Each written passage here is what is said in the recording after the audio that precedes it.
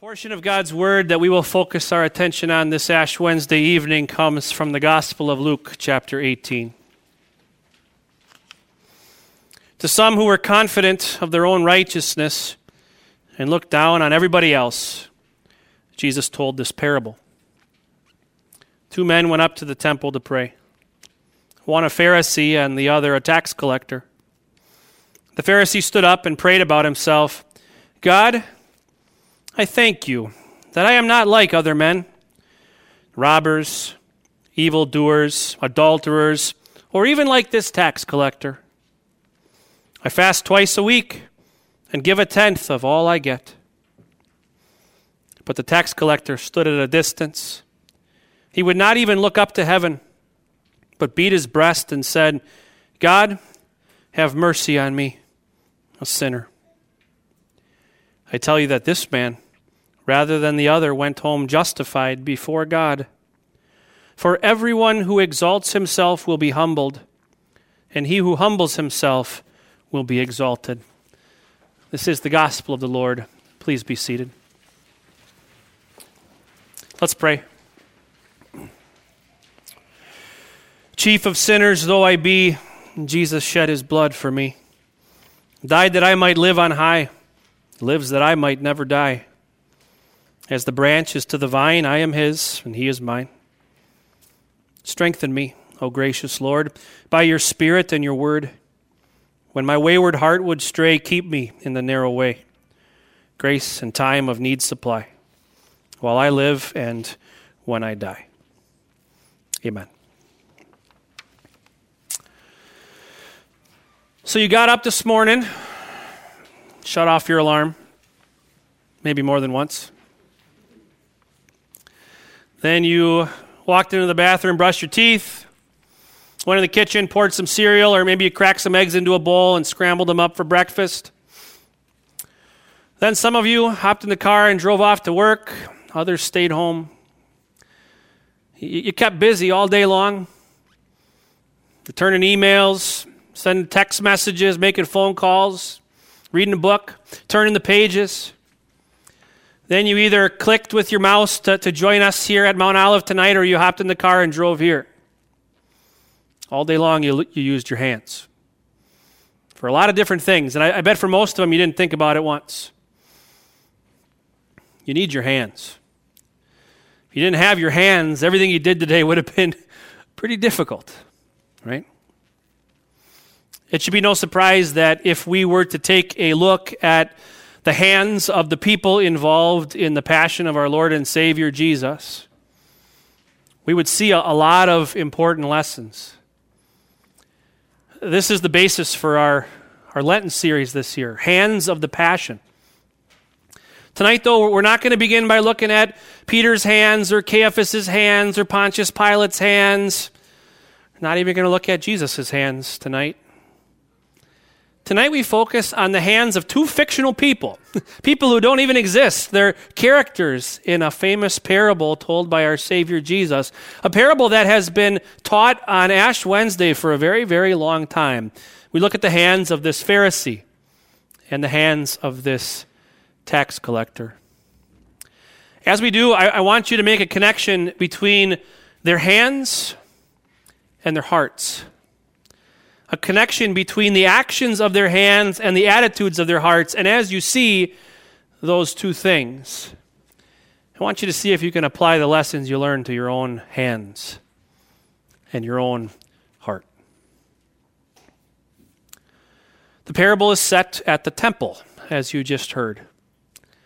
There's two people, very different kinds of people, a Pharisee and a tax collector.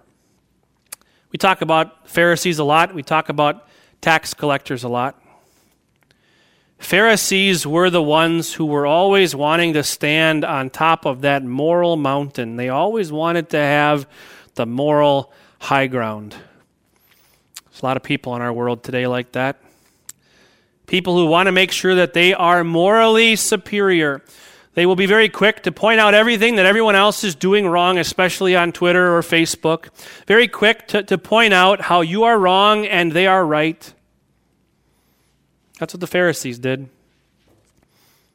They were pious, upstanding, righteous, law-obeying people. And then you have this tax collector, a guy who was a known sinner. They both go to the temple to pray. And their prayers start the same way, with the same word, God. But they become very different from that point. The Pharisee prays, God, I thank you. And he could have stopped right there. It would have been a great prayer. God, I thank you. Amen. But he doesn't stop. He keeps going. God, I thank you that I am not like other men, robbers, evildoers, adulterers, or even like this tax collector. And as he continues to pray, we very quickly see his prayer is not one of thanksgiving at all. He looks at God's laws. The seventh commandment, you shall not steal. Never stolen. Thank you, Lord, that I'm not like the robbers, the people who break the seventh commandment. Looks at the sixth commandment. You shall not commit adultery. Lord, I thank you that I'm not like all those adulterers, all those people lusting after others or actually having sexual relationships outside of marriage. I thank you that I'm not like that, Lord. This guy was convinced that he had obeyed God's laws. Actually, more than that. He was convinced that he had done more than God's laws even asked. He proves that as he goes on. I fast twice a week and give a tenth of all I get. You see, in his law, God had commanded the Jewish people to fast once a year. Once a year. And here is the Pharisee with the moral high ground. Every time they fast once, I fast over 100 times. And then they fast once, and I fast 100 more times. And they fast once, and there I am, twice a week, 104 times a year. Over and over again. Look at me. And I give a tenth of all I get, not all I earned. It doesn't say all I earn. God did command in the Old Testament that his people would tithe, that they would give 10% of their earnings. It's not what this guy does. Anything that comes into his possession, whether it's been tithed on already or not, he gives 10% more. Grandma gives you $100 for your birthday, 10% goes back to God. Even though Grandma already gave her 10% to God, he's given 10% on top of Grandma's 10%. 10% of everything I get. This guy thought he had gone above and beyond. I don't care if he's praying this prayer in the parable with his hands folded or with his hands up in the air. He's giving himself a pat on the back. That's what he's doing. Luke doesn't give us any insight into the attitude of the Pharisee's heart. So it's all speculation. But what do you think? Do you think he's actually so arrogant that he just wants everyone to know how great he is? It's possible. There are people like that. People who are so arrogant, they just want everyone to know how great they are. I think there's another possibility, don't you? You think maybe there's some uncertainty in his heart? He thinks he's doing pretty good, but maybe he's trying to convince himself. Maybe he's trying to convince himself by comparing himself to others that he actually has measured up and that he actually is good enough, that he actually is earning God's favor. If you haven't picked up on it by now, Ash Wednesday is all about coming to grips with the reality of our sin. It's about acknowledging who we are and what we really are like. That we have no chance when it comes to obeying our God. That we are not able to live up to his holy standards. We took one look into the mirror of his law and we see failure after failure after failure.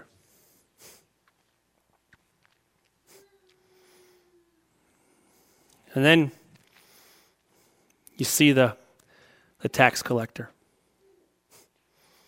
What does he do?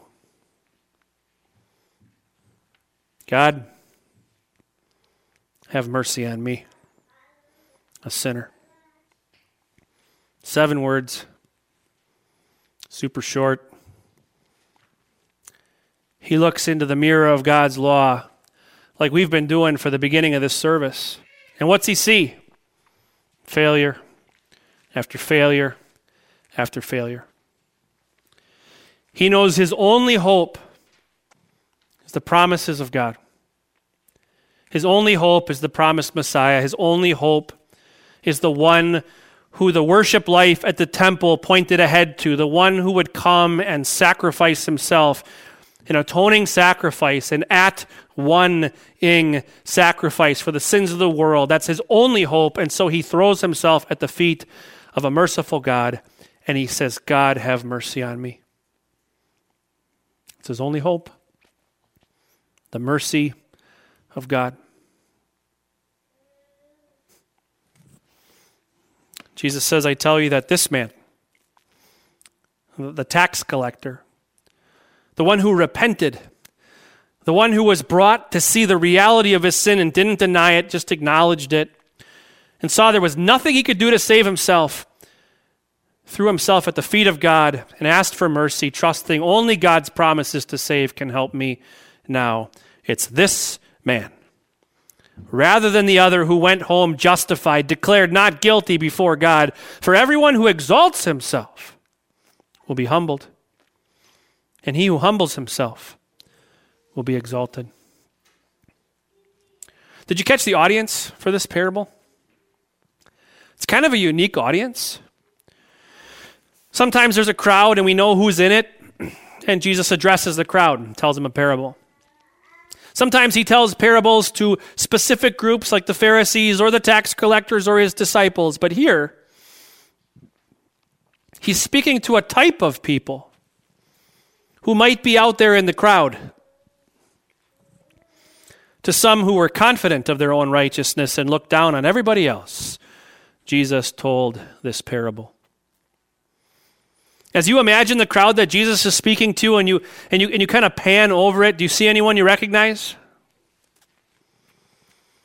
Maybe it's that kid in your class who's always talking about how great she is. Or maybe it's that guy at work who wants to make sure that you and everybody else know that he knows how to do your job better than you and better than them.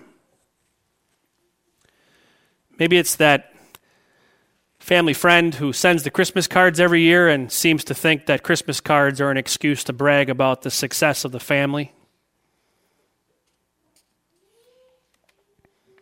Do you see anyone who looks like you? Maybe someone who looks like me? When you complain about the girl in school who always talks about how great she is, are you not trying to get the moral high ground on her?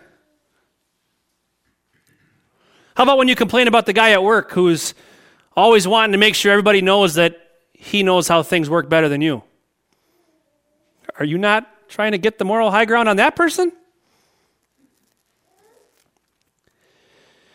Anytime we compare ourselves to someone else, be careful, because you're probably trying to get yourself on top of that moral mountain too. It is so easy. It is so easy for you and for me to look down on everyone for any reason. Even the people that we think are looking down on us, we flip it right around and try to figure out a way to look down on them. That's why we need to remember that there's not just 2 characters in this parable, there's a third one. It's the man telling the parable. The God who came to take your place. The God who was born and lived a perfect life and died a death he did not deserve. He did all that for you. He did all that for me.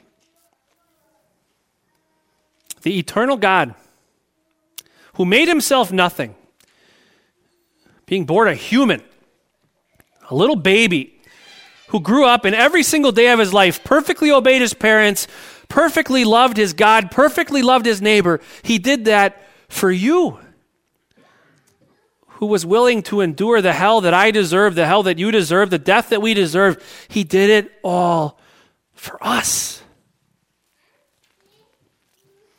It's because of Jesus' mercy. It's because of his mercy that he took your place and mine. His sinless life, he did that in your place. His death, he suffered it in your place, mine too. Also that you could have a place in heaven. It's because of his mercy that Jesus has given you and I the privilege of prayer. Well, we get to come before him and say, Lord, have mercy on me, a sinner. Lord, thank you for everything you've done for me. Lord, please help me with this, help me with that. And what does Jesus promise? That he will always be there, that he will always listen, that he will always hear our prayers, answer our prayers, and always will do what is best for us. It's because of his mercy that Jesus left us behind with the Lord's Supper so that we could hold his body in our hand and his blood and eat and drink the forgiveness of sins, as you will in just a few short moments. It's because of his mercy that you get to walk out of here confident today. Even though you walked in here with guilt on your heart, even though you've spent, over a half an hour just coming to grips with the reality of your sin like I have, you get to walk out of here confident, positive, that your sins are forgiven, that God has had mercy on you, that you are in good hands. You're in God's hands. Amen.